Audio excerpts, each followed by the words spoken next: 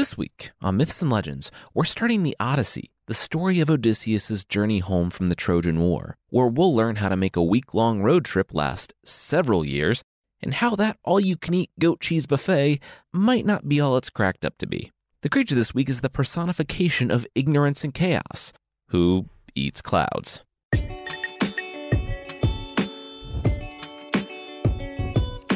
This is Myths and Legends, episode 205A, Man of Constant Sorrow. This is a podcast where I tell stories from mythology and folklore. Some are incredibly popular stories you might think you know, but with surprising origins, and others are stories that might be new to you, but are definitely worth a listen. You don't need to have heard the previous episodes on the Trojan War to listen today. You can just jump right in. As a refresher and a bit of a backstory, Odysseus, the king of Ithaca, was one of the Greek kings who fought in the Trojan War, and, very long story short, they won. They burned and sacked Troy, made all their sacrifices, and set off toward home, and immediately got separated. We're going to jump right into a situation that might just be Odysseus' absolute worst day on his trip home, though there's fierce competition for that, and then we'll backtrack a bit and see how he got there.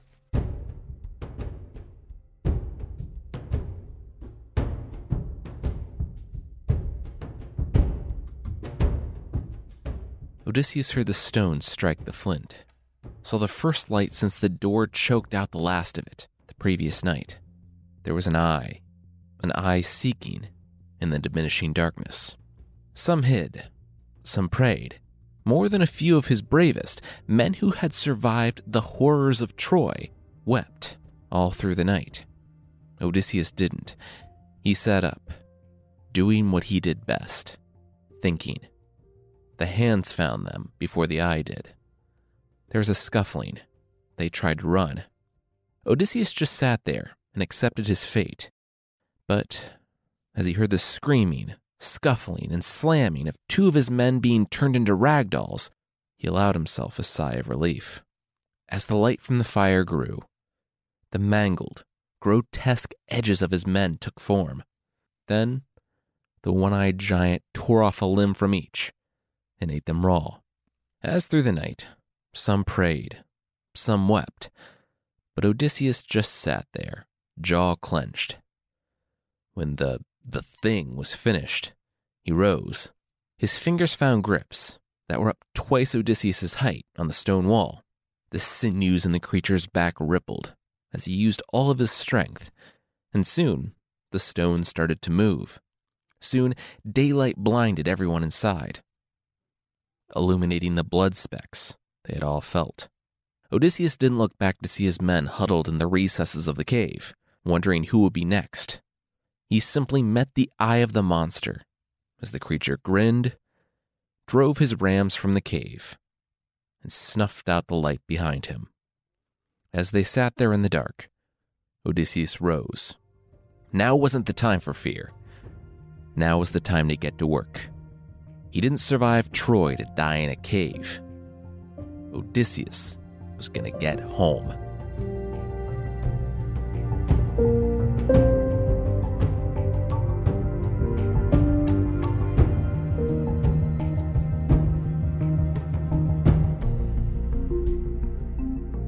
A few weeks earlier, Odysseus wrapped his cloak tighter, a bulwark against the chill in the air. It was dusk. They had traveled too far already. They needed to stop for the night. It had been days since they left Troy, a smoking shell of its former glory, and the ships were overladen with Priam's gold. It was almost done. Almost. 10 long years Odysseus had been gone. His boy, the baby he left, Telemachus, would be nearly a teenager by now. He had missed so much. And Penelope, she had stayed true. He knew she did. He didn't deserve Penelope. He had tried harder than most to stay out of the war, even feigning madness. He tried and failed, and he had been sucked into the chaos that had consumed their entire world. But it was over now. Odysseus had ended it. His mind had led to the deaths of thousands, but he could go home. It was worth it in the end. It had to be worth it. Not here, Odysseus shook his head, as he felt the cool heralds of an oncoming rain sprinkle his arm. He pointed to the shore, with its sheep and storehouses laden with wine barrels. There was a kingdom there. The last thing they needed was more bloodshed. They would keep looking. This was the Aegean Sea. There were islands all over the place. There would be something. Here, his first mate said, not breaking eye contact. Soon, the rain would be so thick that they wouldn't be able to see those islands. And the men weren't sailing in the darkness, in a storm, on empty stomachs. Odysseus was smart enough to know that while he was the king, he was alone out here on the sea. The men wanted to stop and take the wine and sheep, and he really didn't have a good reason for them to press on in the rain and darkness after having endured 10 years of war. Sure, they were stopping. As the men broke open the wine barrels and slaughtered the sheep, Odysseus readied his sword, spear, and shield. When the warriors thundered over the hill on their horses, the people who owned the sheep and the wine his men were using to throw an impromptu beach party, Odysseus was ready for more bloodshed.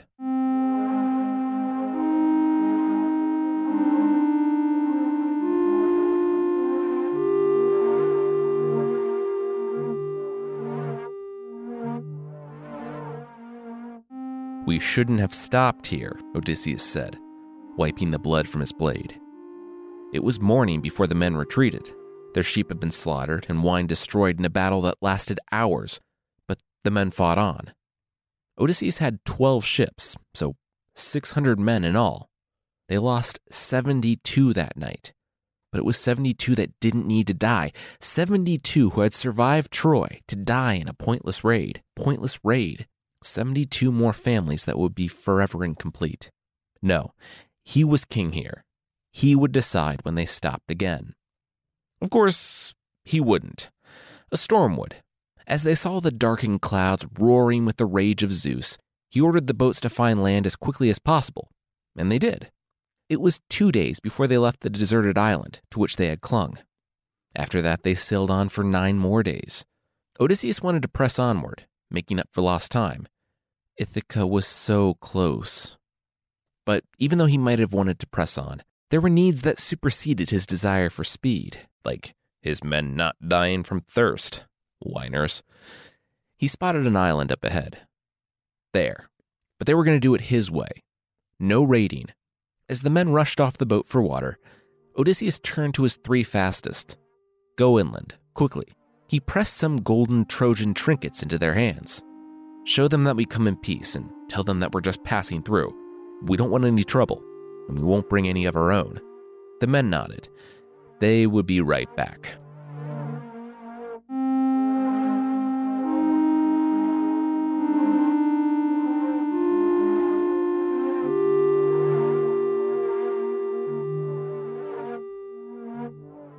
Odysseus slapped the hand of the soldier reaching for the lotus. What are you doing? The sailor pointed to the 3 scouts. What? They looked like they were loving this stuff. He wanted to try it. Odysseus groaned. Put them down. So earlier that day, when the men hadn't returned by mid-afternoon, Odysseus took a contingent of warriors and went inland. The city wasn't far, though there wasn't anyone at the gates. He entered and recoiled. The stench wasn't just death. It was so much more. Odysseus looked down the city streets.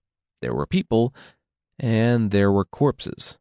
The dead were lying in the street, or propped up against a building, desiccated and decaying, in piles and puddles of their own filth. The living were very nearly like the dead, but they either stared off into nothing, or ate occasionally. Nothing else. Odysseus approached someone eating a flower, and said he came to their land in peace and wanted to see their king, but the person just kept eating, as if the king of Ithaca wasn't even there. Odysseus studied him and continued on.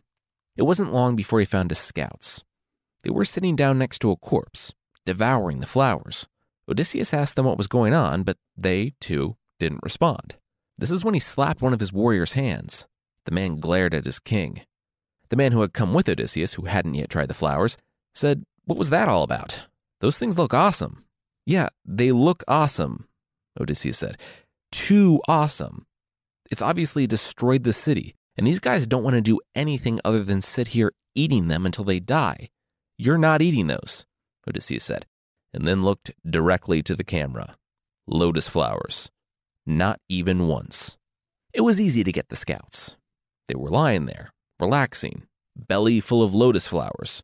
They didn't even resist when Odysseus ordered his men to grab and hogtie them.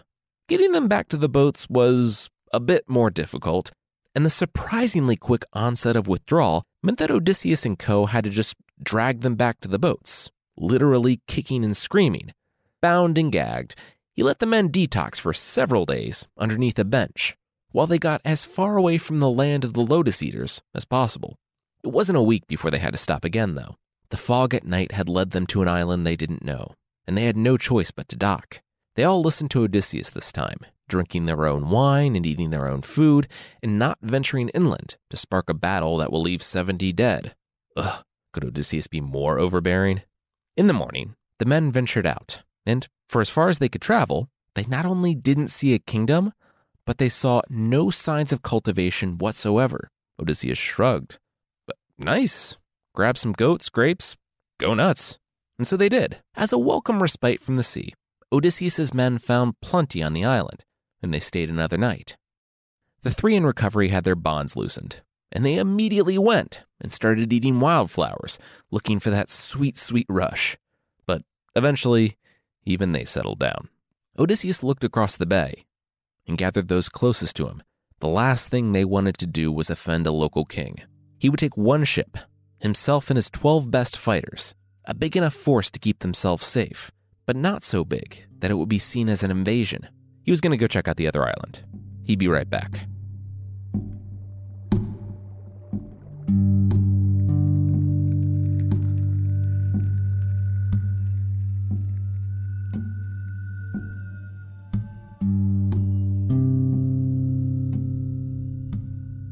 Nice goat cheese, the men said, looking at the earthenware vessels. This is a good day. The warrior shoved down a second fistful. The others were digging into the way, while still more were figuring out how to work the gate for the goats. On the other island, they found more of the same. Nothing. Well, that is, until they came to a cave. It was massive, and it held not just a bed that was 3 or 4 times the size of one Odysseus would sleep in, but goats, 4 times the size of normal goats, and enough cheese and milk to keep his men satisfied for days. So I know this is a diplomatic thing, but we're gonna rob this guy blind, right? One of Odysseus's warriors spoke up. He pointed to the sheep. We could probably drive them down the rocks and fit 6 in our boat, along with the cheese and milk. And look at the whey, already packaged in those helpful oversized cylinders.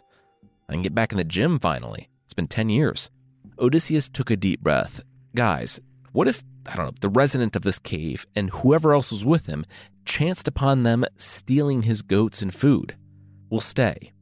Introduce ourselves. It'll be fine. Sometime around dusk, when they had their fill of the goat cheese dinner, they heard a rumble. Odysseus looked at his men and motioned them to the back of the cave. Just in time, too, because 24 giant rams thundered in, finding their pens. Then the Ithacan saw what had been hurting the animals. Behind the animals, a giant swung his club, urging the last of the rams into the cave.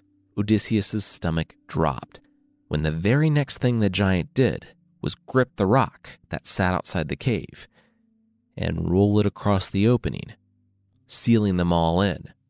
It'll be fine. Don't worry, we're now guests in his home. Zeus avenges the unoffending guests. And Zeus is nothing if not principled and consistent. We'll be okay, Odysseus reassured his men, who, despite having shared in the combat of Troy, were uneasy. They watched the giant get to work by torchlight, milking his goats, working some of the milk into cheese. Finally, when it was time for dinner, he built up the fire. That's when he saw his guests, and they saw him. It wasn't just a giant, but a giant with one eye, a cyclops. He looked to the back of the cave and saw 12 men huddled there. He went back to poking his fire. Eventually, Odysseus rose, walked to the front of the cave, and greeted the monster. You pirates? The Cyclops grumbled. Odysseus shook his head. No, they were honest men who just got done sacking a city and killing a ton of people because a guy's wife wasn't that into him anymore. It was called Troy. Maybe you've heard of it. Now they were here, and it was a custom of Zeus for places to treat strangers with honor, helping them on their travels. Also, shouldn't he be venting that fire somehow? They're closed in a cave. With that, the Cyclops' low, rumbling laugh filled the cave. Zeus, the Cyclopes, which is the actual plural of Cyclops, didn't care about the gods. Had Odysseus ever heard of the Gigantonomachy? Odysseus nodded. Yeah, episode 92. More of his men, inspired by their leader's bravery in talking to the monster, rose and approached to stand alongside their king. The Cyclops grinned a rotten smile. Well, the gods better hope there was never a Cycloponomachy. Cycloponomachy? Whatever it will be called, it will be bad. For them. The fire roared, and the Cyclops' eyes studied Odysseus and his men. The ship. Where was it? One of the men started to point in the direction across the bay, but Odysseus spoke up. Nowhere. The Lord Poseidon dashed it against the rocks the day before last. They clung to the debris until they made it to shore. These 13 men were all that remained. The men, who had been used to following Odysseus' lead at this point, nodded. Yep, that's exactly what happened. 13, the Cyclops said. Weird. I count 11. The Cyclops reached out with both hands on either side of Odysseus and palmed the faces of two of his men. Showing no emotion whatsoever, he tossed both up in the air and caught them by their feet. The others cried out as the giant took both men and whipped their heads against the rocks until they were ragdolls. All cried out. All, that is, except for Odysseus, who wiped his comrade's blood from his face and went to go take a seat at the back of the cave. Some among the Ithacans held their ears so they didn't hear the Cyclops crunching on their comrades. Bones, entrails, and all. Odysseus heard it. He made himself listen to every bite. Every gulp of blood chased with whey. Those men were dead because of him. And if he didn't think of something, they would all follow.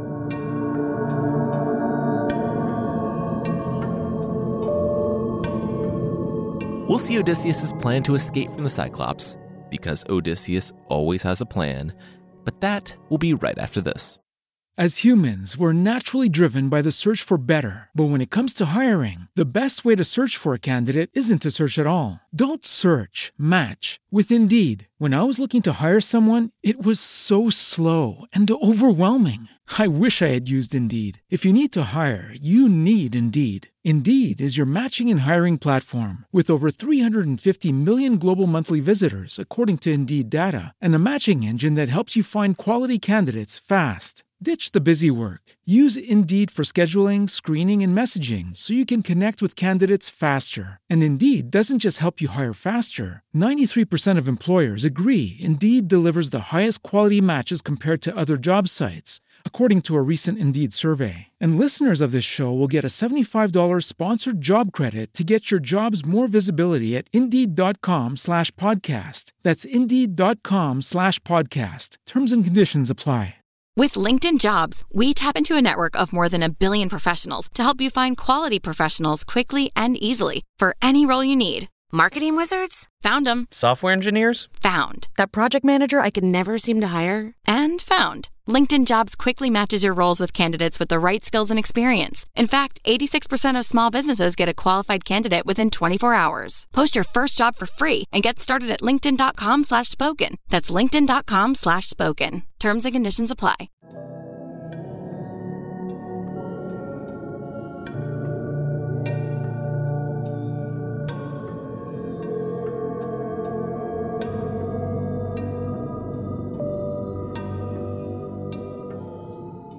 That's where we open the episode when, the next morning, the giant, who's on kind of a Mediterranean diet, dashed 2 more Ithacans against the rocks and ate them raw before taking his sheep out and rolling the stone back over the opening. When it was still, When he was sure the monster wasn't coming back, Odysseus rose and fed the fire. He turned to his men. Well, were they going to get to work, or were they going to die? Him? He was going to get to work.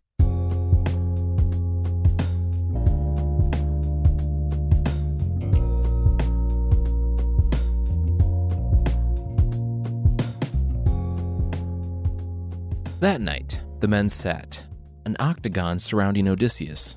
Odysseus prayed to Athena that the monster would wait until after he heard Odysseus's offer to prepare dinner. But as soon as the stone was rolled into place, he plucked 2 men from the ground, 2 good men, who Odysseus had known for most of their lives. He would pay for this. I know goat milk is nice and all, but want to try something a little bit more fun? Odysseus asked his host. The Cyclops looked at the little king, finishing off the leg he was working on, and found Odysseus emptying a wineskin into a carved bowl. For all the giant grapes on the island, Odysseus hadn't seen any wine. This was a gift from a king at one point in his life, and it was less wine and more so liquor. Odysseus said that he meant this as an offering to whoever would help them on their way, but things went a little sideways here. He still wanted to give a good gift, as was the responsibility of the guest, and the monster cut him off, pushed him aside, and drained the bowl. The monster sat back in shock. Whoa. His eyebrow was halfway up his forehead. Wow. He turned to Odysseus. Another. Odysseus was already filling the bowl. Hey, this drink is amazing. You food are all right. What's your names, guys? The Cyclops asked, and then threw back another bowl of liquor. Odysseus was filling up a third. As the Cyclops drained that, Odysseus said that his name was Nobody. His mother, father, friends, everyone called him Nobody. I like you, Nobody. You're a good guy. I like you so much that I'm going to eat you last, the Cyclops said, before swallowing his own burp. There's a noble gift for a good guy, and you are a good... The men paused and waited. Oh, sorry, fell asleep there for a minute. Guy, the Cyclops mumbled.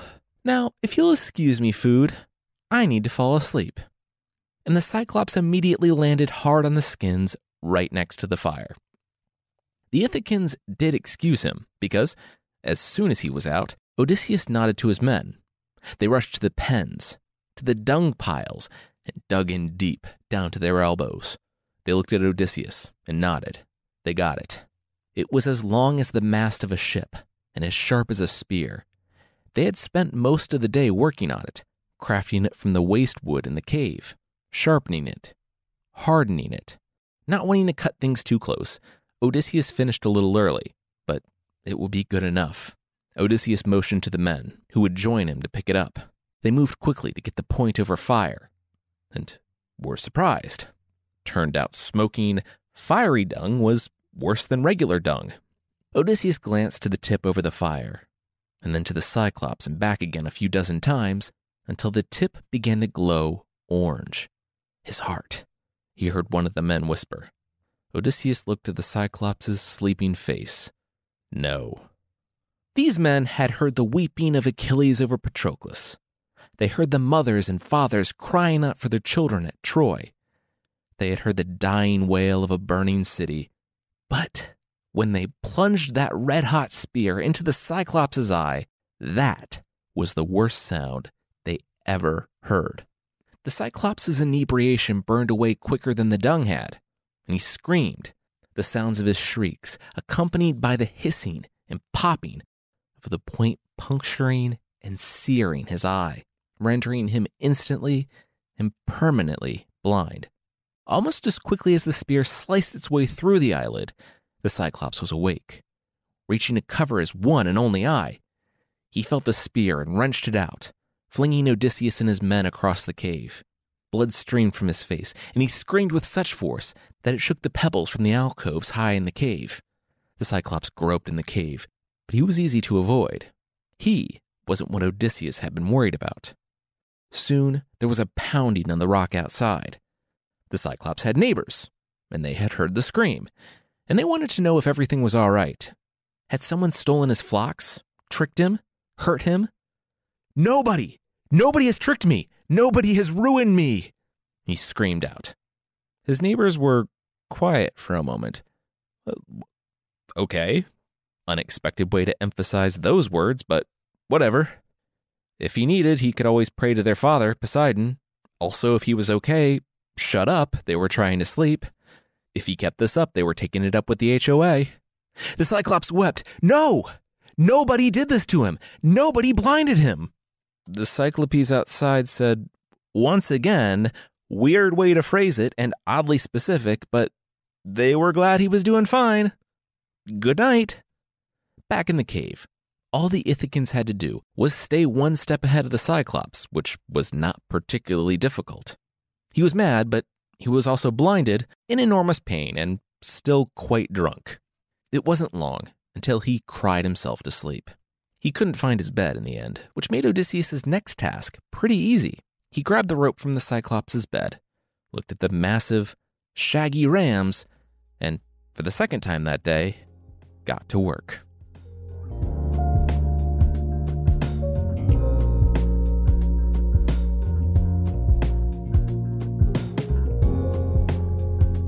I'm going to kill you, nobody. I'm going to put a new coat of paint on my rocks. They'll be red rocks, because it'll be your blood. Oh, what's that? Not so talkative now, are you? The Cyclops said, to an empty cave. He was letting his massive rams out to graze, and he wasn't completely oblivious to the possibility of escape. He blocked the mouth of the cave for all but the rams, and felt each of their backs for a rider. And it's true, none of the rams had a rider on their backs. In the night, Odysseus had rebuilt the fire and lashed each of his men to the belly of a ram. Since they didn't know when morning would come, they spent most of the night dangling there, but it was worth it when they emerged into the crisp morning air, clinging to the pectoral fleece. The Cyclops closed off the cave and drove the rams up the hill, overlooking the bay. And for the first time since the Cyclops set foot in the cave, Odysseus was relieved. His ship was still there, hidden. He nodded to the others, and together they untied the ropes and dropped silently from the rams. Adding insult to literal injury, they drove the Cyclops' rams aboard the ship, while he sadly sat there talking to them. The men didn't stop trembling until the boat shoved away from land.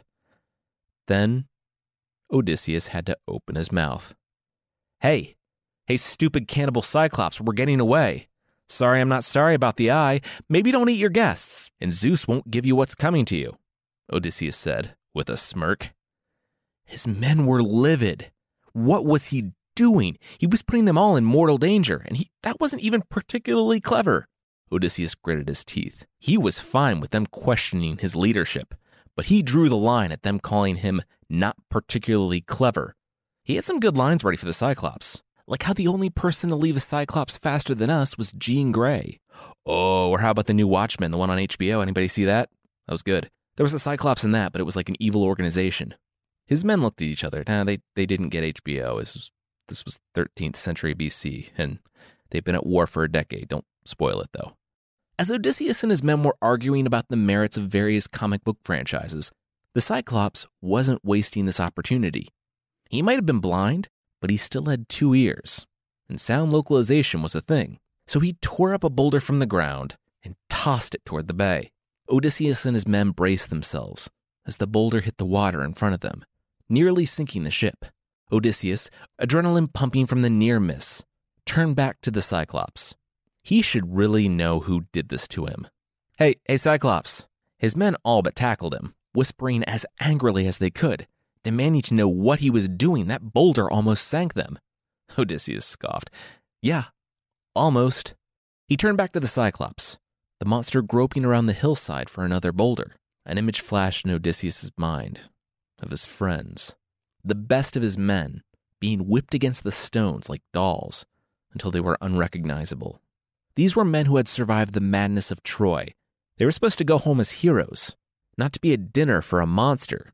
So Odysseus yelled once again to the Cyclops. If ever a mortal man asks how you were put to shame, how you were blinded, tell him Odysseus, raider of cities, took your eye, the son of Laertes, whose home is on Ithaca. Really? One of Odysseus's men said. Just gonna, give him our home address then? But Odysseus ignored the man, readying himself for the Cyclops' rage. But he wasn't ready for his tears. Well, not really his tears, technically. Odysseus had annihilated his tear duct, so there will be no more of those, but a deep, rumbling sob emanated from the beach. For a mournful wail, it contained a lot of exposition. In between sobs, the Cyclops explained that there was once a wizard who lived among them, a Cyclops known for his prophecy. Telemachus had said that one would come for him, and that he would lose his eyes at Odysseus' hands. He had always thought that the warrior who came to eternally shame him would be big and scary, a giant bigger than himself, but not this, that little twiggy short nothing. He would show tiny Odysseus. He would pray to his dad, Poseidon. He would have his revenge. Odysseus, feeling pretty good at blinding a Cyclops and living to tell the tale, just laughed. He told the Cyclops to bring it on. Oh, and fun idea, if someone is prophesied to blind you in a battle, maybe don't immediately jump to eating your guests. Odysseus said he wasn't an expert, but he thought he saw things a little more clearly. He turned to his men. Get it? His men were already bracing themselves because, while Odysseus was taunting, he didn't notice the Cyclops had stopped wailing and picked up another rock. Odysseus watched it as it approached the ship and sailed right over the sails, hitting the water in front of them. But they rode it out. Odysseus sneered, looking back on the beach, at the Cyclops who was truly defeated. He had collapsed, weeping. Odysseus nodded. It would be mean. It would be just salt in the wound to tell him that he missed and failed completely. So Odysseus did so, with no small amount of taunting, before piloting the ship back to the rest of his men. When they arrived back at camp, the men were dismayed that they had lost so many captains, and truly, Odysseus was as well. He tried to console them, saying that they got the guy who did it, but it was small comfort. They unloaded the Cyclops' rams, and Odysseus took the old, fat one, the one he had been riding, and took it down to the beach as a sacrifice to Zeus. As the fat burned, Odysseus was filled with a feeling. He was unsettled. He prayed to Zeus, the focus of the sacrifice, and he never really got a response, but now he felt strangely cut off. He turned on the beach and called out to Athena, but as he looked out on the ocean, he was only met with the setting sun. He gathered up the meat to take it back to camp. It was nothing. It was just a feeling. He had done nothing wrong. It was all gonna be okay.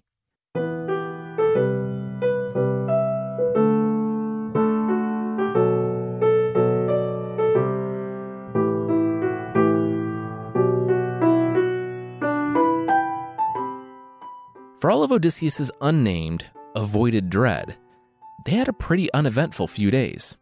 After the island of the Cyclopes, when his men were fortified with stolen mutton, they set out again, and soon another island rose on the horizon. They docked peacefully and found the local king as soon as they could. As it turned out, his name was Aeolus, and thankfully, for the first time on Odysseus' long journey home, if only there was some more succinct name for that, they found a local king that was friendly to the Greeks. He was very nice, kind of too nice, in fact, because he wanted to hear the full story of the Trojan War, one that took a whole month to tell. If you think that the fastest way home probably doesn't include a month off for royal story time, you'd be right. And even Aeolus realized that it was a big ask. He offered to help Odysseus on his journey, because not only was he a Mediterranean king, but, oh yeah, he ruled the winds. The winds, Odysseus said. The king nodded. Here you go. He whistled, and his men arrived with a bull's hide bag, and they did not skimp on the bull hide. It was a full bull, head to tail, that had been made into a bag. Odysseus started to open it, but Aeolus snatched it from his hands. That was not a good idea. One at a time. When Odysseus was back on the open sea, he needed only to call the western wind from the bag. Aeolus was piling enough provisions aboard to last them the rest of their journey. Don't stop for anything, and you'll be home soon. Odysseus could hardly believe it. He tried to keep himself from getting his hopes up, even when he snuck off to loosen the bag and summon the wind. Even when his men could relax at the oars for 9 days while their sails were swollen. Even when, off on the horizon, he saw the familiar shape of Ithaca, his home. He hadn't seen it since the day he tried to feign madness. His boy was a baby then. Telemachus had to be pushing 12 now. His son had grown up without a father. His wife had been without a husband. All that changed today. His heart was full to the point of bursting. Then, dark clouds began to form above them. The sail began to whip in the other direction, then in every direction. Odysseus' eyes flew to the bag and saw a half a dozen men trying to pin down the opening. They thought, of course, when someone gives your boss an ox-sized bag, it must be full of treasure. And since Odysseus was usually so generous with his spoils, it must be something really good. They only wanted a peek. But as soon as they loosened the mouth of the bag, they realized the enormity of their error. The winds whipped up all around them, and Odysseus' sails were shredded before he could order them furled. The winds churned the sea, and Odysseus flew to the front of the boat, watching as his home, his Ithaca, disappeared in a haze of wind and rain. They battled for days, at first trying to keep the winds in the bag. But then they realized that drip, drip, drip of constant, conflicting winds only prolonged their rain-battered agony. So they decided to just let all the winds out of the bag at once. They all nearly drowned, but soon the bag was flat, and the skies were clear. They were alive, but where were they? Odysseus looked out on the horizon, and once again, he saw the island. He ordered his men to their oars. Go! They were so close now. The winds, it seemed, had thrashed them, but with their sails shredded, they stayed in the same spot. They were still almost home. The ship careened toward the island, but Odysseus could hardly wait. When they were close enough, he jumped off and onto the dock to meet the waiting gaze of King Aeolus, the place they had come from. Almost 2 weeks ago now, Odysseus was right back where he started.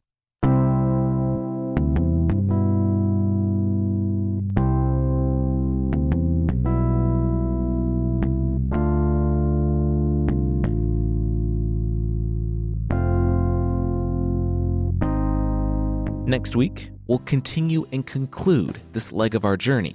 And if you think 1 month off for story time is irresponsible when Odysseus has a family and a whole kingdom waiting for his return, well, you haven't seen anything yet. If you'd like to support the show, there's still a membership thing on the site.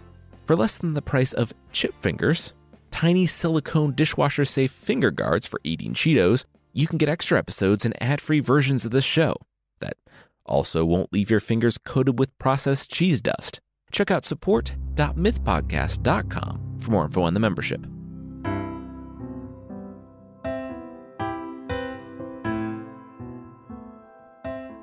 The creature this week is the Vritra, from the Vedic Sanskrit hymns. Vritra, alternatively called the Archfiend Vritra and the Shoulderless, is a serpentine dragon, so it kind of earns both of those names. Dragons are evil, and also snake ones might not have shoulders. It's the personification of chaos, darkness, fanaticism, ignorance, and intolerance. So, just ancient world stuff that we never deal with today. It should come as no surprise, then, that a Vritra was a bad guy.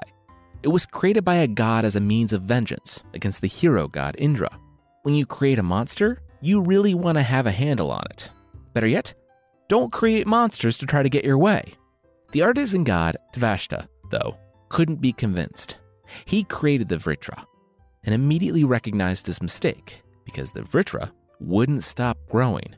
It said, like arrows released in 4 directions, the body of the monster grew quickly. The hair on it was like melted copper, and the eyes were as piercing as the midday sun.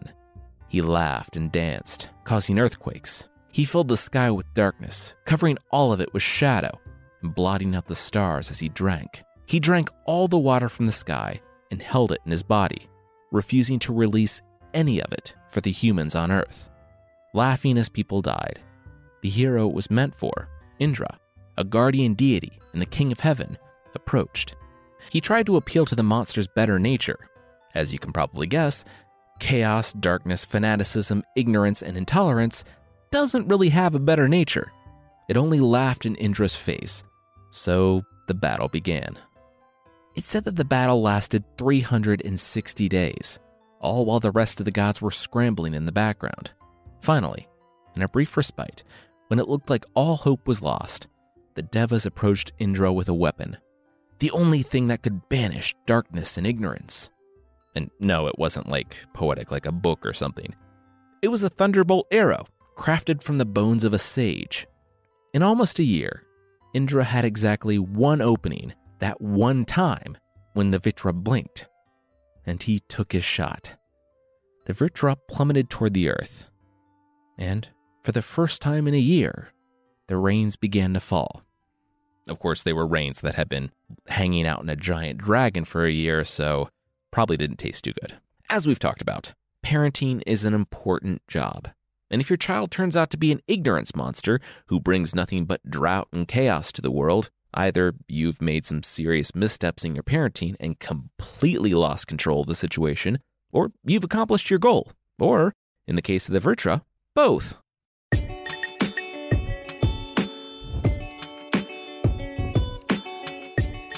That's it for this week. Myths and Legends is by Jason and Carissa Weiser. Our theme song is by the band Broke for Free, and the Creature of the Week music is by Steve Combs. There are links to even more music in the show notes. And I want to say thanks again to BetterHelp for sponsoring us this week. Is there something interfering with your happiness or preventing you from achieving your goals? You should really check out BetterHelp. They assess your needs to match you with your own professional, licensed therapist, and you can start communicating in under 48 hours. Visit betterhelp.com/myths. That's BetterHelp, and join the over 1 million people who have taken charge of their mental health with the help of an experienced professional. In fact, so many people have been using BetterHelp that they are recruiting additional counselors in all 50 states. Myths and Legends listeners get 10% off your first month at betterhelp.com/myths. All right, thank you so much for listening, and we'll see you next time.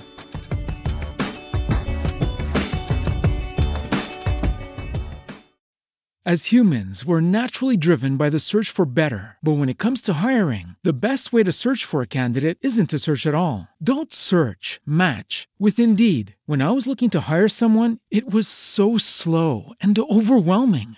I wish I had used Indeed. If you need to hire, you need Indeed. Indeed is your matching and hiring platform with over 350 million global monthly visitors, according to Indeed data, and a matching engine that helps you find quality candidates fast. Ditch the busy work. Use Indeed for scheduling, screening, and messaging so you can connect with candidates faster. And Indeed doesn't just help you hire faster. 93% of employers agree Indeed delivers the highest quality matches compared to other job sites, according to a recent Indeed survey. And listeners of this show will get a $75 sponsored job credit to get your jobs more visibility at Indeed.com/podcast. That's Indeed.com/podcast. Terms and conditions apply.